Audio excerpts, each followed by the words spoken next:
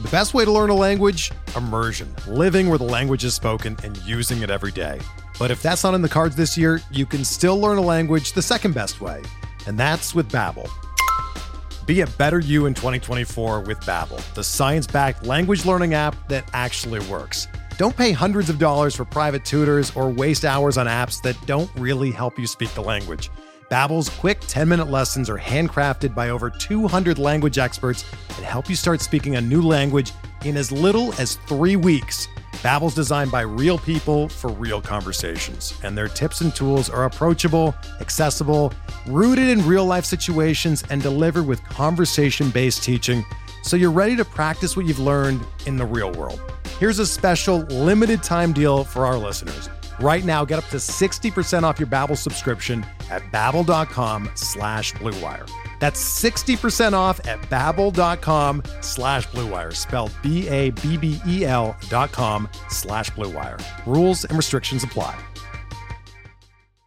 There's no crying in baseball! No crying! And this game's underway. Into the windup in his first offering. Just a bit outside. There's a drive in a deep left field by Castellanos. It will be a home run. Oh, my God. Deep to right field. Way up there. Oh, my. And look who's coming up. You talk about a roll of the dice. This is it. Down goes Anderson. Here's the payoff pitch. What's up, everybody? Welcome into Payoff Pitch. We are Action Network's MLB betting podcast presented by BetMGM. Brendan Glasheen, joined by Charlie DeSturco and BJ Cunningham on the 1st of November. It is Wednesday. I don't know how many days we have left of this podcast because now the Rangers lead this best of 7 World Series, 3-1.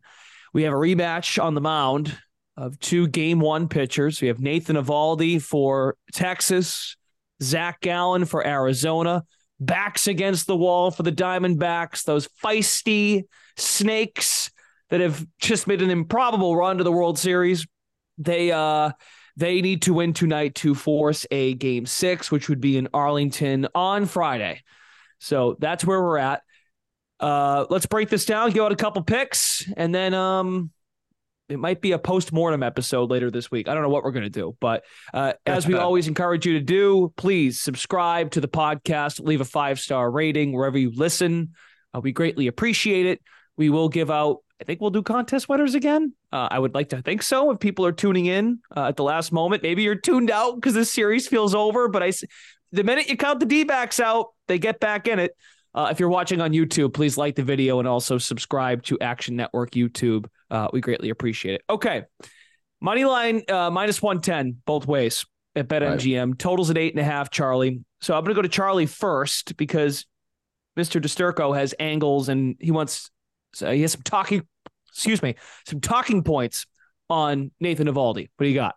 Yeah, so obviously Nate Eovaldi gets the start today, and Game 1, I was on his over on outs, and he fell just short because the D-backs kind of hit him a bit harder than expected. But fun fact, Nate Eovaldi has pitched in 5 starts this postseason. The Texas Rangers have won every single one of them, most of them going over, by the way, 8 or 9 runs or higher in every single one. This one right around 8.5. Gallen, the complete opposite. The D-backs have actually lost all 3 of his last starts, won the first 2, and most of his games have trended toward the under. Listen, I'm not going to tell you to take a side or total, but if I were to take a side or total, it would be Texas and the under. I'm not sure how much Arizona has left in the tank. Like, they did fight back yesterday and did claw back to make it a 4-run game, but I still can't get a read on the Snakes. Yesterday I told you to back the Snakes. They got shelled in the beginning, and I knew it was over once Miguel Castro came in and spiked the ball in the dirt and let a run score with 2 outs. And I believe all 10 runs, the first 10 runs of Texas, all came with 2 outs. So just shows you how well Texas has been running of late. But Eovaldi, back to the point. He in potential clinching games in his career has made 4 appearances, right? He's made 1 out of the bullpen, 3 as a starter. He's 3-0 with a 1.33 ERA, 24 strikeouts, and 0 walks. So just staggering dominant numbers from Eovaldi. when I look at his last start, yes, he was hit around a bit, but if you dive deeper into that game, there were some unfortunate just mishaps that happen when you put the ball in play, and the D-backs, they do put the ball in play a decent amount. Corbin Carroll's obviously bases clearing double was a 50-50 shot that got down. Alek Thomas had an infield single that he beat out. So there were little plays that kind of cultivated toward Arizona being able to string together runs. And then by the third time through the order, Nate was pretty much out of gas, but he did strike out 8 Diamondbacks in this matchup. And when you look at his numbers, 15.5 is his outs. That opened up at plus money and has since gone down to about minus 110. I like his over on 15.5 outs and his over on 4.5 strikeouts. He's done it in 4 out of 5 starts. I'll probably end up sprinkling on both, maybe splitting a unit across the board and taking some alts on the strikeouts, because Arizona, while they don't strike out a ton against right-handed pitching, they really struggled against Evaldi's. Well, I guess they didn't really struggle because they hit him well, but they were striking out a decent amount against him, and Evaldi's splitter was working pretty well. So I trust Evaldi here. He's also born in Texas, so for the narrative angle, closing out the game for the Texas Rangers, being a Texas native, it just seems like kind of one of those full circle moments. So I like Evaldi splitting on his over on outs and strikeouts. I think Torey Lovullo is going to call a pretty stingy game. So I think it's going to be low scoring. I think the bullpen is going to be worked early, especially because of that 11-7 game last night. He didn't really get to use all of the high leverage arms, and I think they will be used in force, and Gallen will have a quick hook, and basically the D-backs are on life alert right now. So I lean toward the under as well, but I don't know if I can get behind it yet. Just seeing it come, it feels like it implodes every single time. So that's where I'm looking for Evaldi. And then real quick, Seager to walk. I believe it's now dipped into minus money. I got it at plus 120. He walked in his first 2 plate appearances against Zach Gallen. Gallen's the only Arizona pitcher that actually knows what to do with Corey Seager, it seems like. Since then, Seager's hit 3 home runs. There's no Adolis Garcia. If there's a base open, he's getting it. Or, quite frankly, if there's a base open and they pitch to Corey Seager and there's a man on second and third, they deserve to lose, because he should get the Barry Bonds treatment right now. He's the best hitter in this lineup, and with no protection from Garcia, I don't see how you don't walk him. So that's where I'm looking. My angles, Texas props, lean toward the under as well. Okay, very good. Yeah, this is kind of what we talked about yesterday with Garcia out of the lineup. Is it one of those situations? That's why I asked about the MVP thing yesterday, which obviously that looks kind of dumb because Seager hit another home run yesterday. That was my point. Like, are they going to now, with Garcia not being in the lineup, you can't pitch around Seager as much? Yeah, I'm not sure.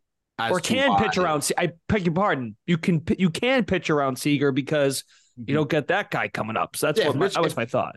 Yeah, if Mitch Garver's batting third, I don't understand how you don't throw Seager nothing and make him swing. Seager attacks the first 1 to 3 pitches, and normally, and everybody knows that. And Gallen's the only pitcher that it seems like understands that, oh, maybe we shouldn't pitch to him and attack everybody else. And it worked.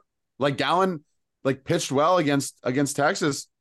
For the most part, he just threw a lot of pitches early and didn't get to pitch deep into the game, but he was the only starter that's been, aside from Merrill, that's been pretty effective. Like everybody else out of the pen and whatever it is have looked pretty bad, and they keep pitching to Seager and he keeps hitting homers. So, yeah.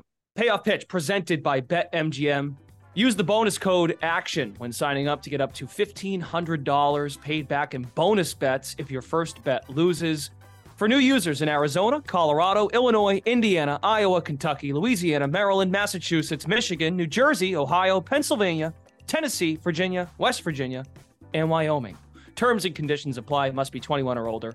Gambling problem? Call 1-800-GAMBLER. Whether you're a world-class athlete or a podcaster like me, we all understand the importance of mental and physical well-being and proper recovery for top-notch performance. That's why I'm excited that Unified Healing is sponsoring podcasts on the Blue Wire Network. Unified Healing is a new and super innovative global network of wellness centers powered by Energy Enhancement System, or EE System. If you haven't heard of the EE System yet, then you'll want to listen up. This technology promotes wellness, deep relaxation, purification, and rejuvenation. Wherever you are across the globe, access to a center is easy and affordable. Interested in experiencing the EE System technology for yourself? Go to unifiedhealing.com/bluewire to learn more and find a center near you. That's unified, UNIFYD, healing.com/bluewire. No material or testimonials on the Unified Healing website are intended to be viewed as medical advice or a substitute for professional medical advice, diagnosis, or treatment. Always seek the advice of your physician or other qualified healthcare provider with any questions you may have regarding a medical condition or treatment and before undertaking a new healthcare regimen, including EE system. BJ, hi. I feel like it's been a while. So Gallen's walk prop is actually at 2.5 for tonight. Yeah. And he walked 4 in game 1. Went 5 innings, outs prop 15.5. And I know you wanted to focus on the Gallen side of this pitching. Yeah.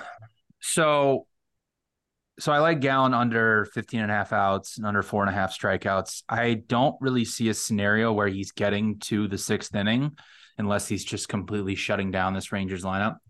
Threw 99 pitches in that game 1, went 5 innings, gave 4 hits, 3 runs, and walked 4 guys.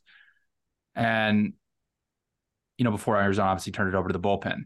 And they were leading in that game, so they were able to use all those high leverage arms. Gallen, he's been pretty bad during these playoffs. I think that's something that hasn't been talked about enough.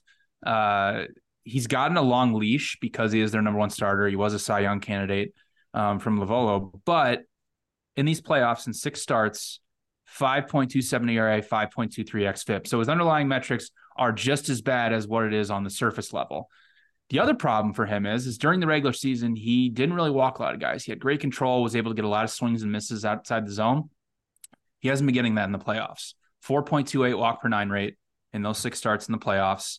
And since he's not getting those swings and misses, his K per 9 rate has gone from around 9 during the regular season down to 5.9 during these playoffs. And in that game 1 against Texas, of those 99 pitches that he threw, 42 of them were outside the zone. He kept trying to throw his changeup down and away to righties and inside to lefties, and the Rangers just weren't swinging at it. He only produced 11 swings and misses, which is a big problem because he needs those to actually be effective. And this is not a situation where, if you think about Gallen starts during these playoffs, he's never pitched in a do or die scenario where he's had this quick leash. If you remember in game 5 against the Phillies, the series was knotted up at 2-2. So we got a little bit of longer leash there. Now I don't really see a scenario where if he runs into trouble that he's not getting the quick yank. Like Charlie mentioned, none of the high leverage arms really used. Andrew Saalfrank threw only 2 pitches, but Thompson, Ginkel, and Sewald all were not used last night. So you have your top 4 arms in the bullpen all ready to go. So once Gallen gets to that 5th inning, again, unless he's pitching like a no-hitter, I don't really see a scenario how they just don't go to Saalfrank right away in the 6th inning, turn it over Thompson in the 7th, Ginkel 8th, and Sewald in the 9th. And this is all also taking into effect that the Rangers don't just completely light him up again, which they did in that 1st inning. So, and to Charlie's point about Seager, how about them pitching around them? A guy I would target who hit 2 doubles off of Gallen in the last game is Evan Carter, because if he's going to be hitting 3rd in the lineup behind Seager and they're going to pitch around him, they're going to have to pitch to Carter, who's been very good during these playoffs. So him over 1.5 bases is also not a bad look if you really think they're going to pitch around Seager. But again, since Gallen's not getting those swings and misses, I think this K prop is being priced like his K percentage during the regular season when he's just not getting swings and misses during the playoffs. So I think there's really decent value here on under 15.5 outs. Again, don't really see a scenario how he's actually getting to the 6th inning unless he's completely shutting them down, which he hasn't done to anybody during these playoffs. And since he's not getting, since his K per 9 rate is only at 5.9, I find it hard to believe that he's going to get to over 4.5 Ks here against this Rangers lineup. So Gallen under 15.5 outs, Gallen under 4.5 Ks, and Evan Carter over 1.5 bases are my 3 picks for this game. Do have value on the under. Keep getting burned by it. Don't feel like playing it anymore. They can score 100 runs. I don't really, they could, this game could be 1-0. I don't care anymore. I'm tired of taking unders. So those are my 3 plays for this game. Okay. Very good. Yeah, I think what we learned about the Diamondbacks, they were awesome in game 4 of the LCS, and that bullpen was lights out, and then they came back down to reality, what they really are, which was middle of the pack. That's being generous. The guys that they're throwing out, like Miguel Castro is not good, and Ryan Nelson's fine. Kyle Nelson's awful. So like the early arms that they use to get to the high leverage arms are nothing special that were overperforming in that bullpen game. They were fine. Yeah, it's and the Rangers. I mean, the Diamondbacks have to hit Eovaldi early here because, again, this is the same thing we talk about with the Rangers: is that they can get to those back three arms, which Leclerc has been used 2 days in a row. So I'm sure it's the playoffs and it's the World Series, so they'll say, "Oh, he's available. It doesn't matter." Yeah, day off tomorrow. But with the day off tomorrow, they might throw him a third game, especially if they're about to close it out. They'd obviously like to give him the chance to pitch the final game, but that's another thing to think about. Seeing a guy 3 times in 3 days could give the Diamondbacks a little bit of an edge. But again, they need to hit Eovaldi early and get into that middle relief of the Rangers bullpen. Okay. Quickly, BJ, I'm a little annoyed for you, not at you, because, you gave out that, I just remembered, you gave out that D-backs win game 1, Rangers win the series, and holy crap. I mean, that game 1 was fantastic. Yeah, no, I'm also a loser and bet Rangers to win game 1 and Diamondbacks to win the series at like 5-1, which is the only thing I have left alive right now. Oh, so you bet the opposite too? I did. I bet both opposites, and guess what happened? What was supposed to happen, which is the Rangers win game 1 and Rangers win the series. Were mine. But that's okay. That's okay. I also have Marte MVP, Marte most hits. So yeah, it hasn't been a great World Series, but the playoffs have been okay. Okay. Charlie, really quick before we go, any hope for your hits leader in this series? Yeah, no, Evan Carter's dead. It's Tommy Pham has 8, Carter's at 5, Young has 6. So I was looking at it this morning. Last night he went 0 so we could pour one out for Mr. Evan Carter. He started out hot. Game 1 was great, but RIP to a fallen soldier. Okay. That's going to do it, everybody. Again, this could be it for us this year. This could be the last one. Because Nathan Eovaldi shoves and Zach Gallen, as BJ said, hasn't been very good. So if there is a game 6 and this series does go back to Arlington, we will have an episode for you for game 6 of the World Series on Friday. But if not, we'll see you in mid-March. That's the case. Usual Futures episode. Yep. Futures episode. I think the first episode last year was when Zerillo and Colin Whitchurch did a rules breakdown when the rules got put into place, the pitch clock, checking the runners, all those types, the shift, all those types of things. So, but you know what? Here I am spending 30 seconds on burying the Diamondbacks, and they're just going to make this thing interesting. That could very well happen. So if that's the case, game 6 preview on Friday. Very good. For Charlie Disturco and BJ Cunningham, Brendan Glasheen, thanks as always for listening to Payoff Pitch, Action Network's MLB betting podcast. We are presented by BetMGM. Please subscribe if you haven't done so already, and please leave a 5-star rating. Thanks for listening. Enjoy game number 5, and we'll talk to you again soon. Look at his crowd on its feet. What a tribute. No one wants to leave. Action Network reminds you, please gamble responsibly. If you or someone you care about has a gambling problem, help is available 24/7 at 1-800-GAMBLER.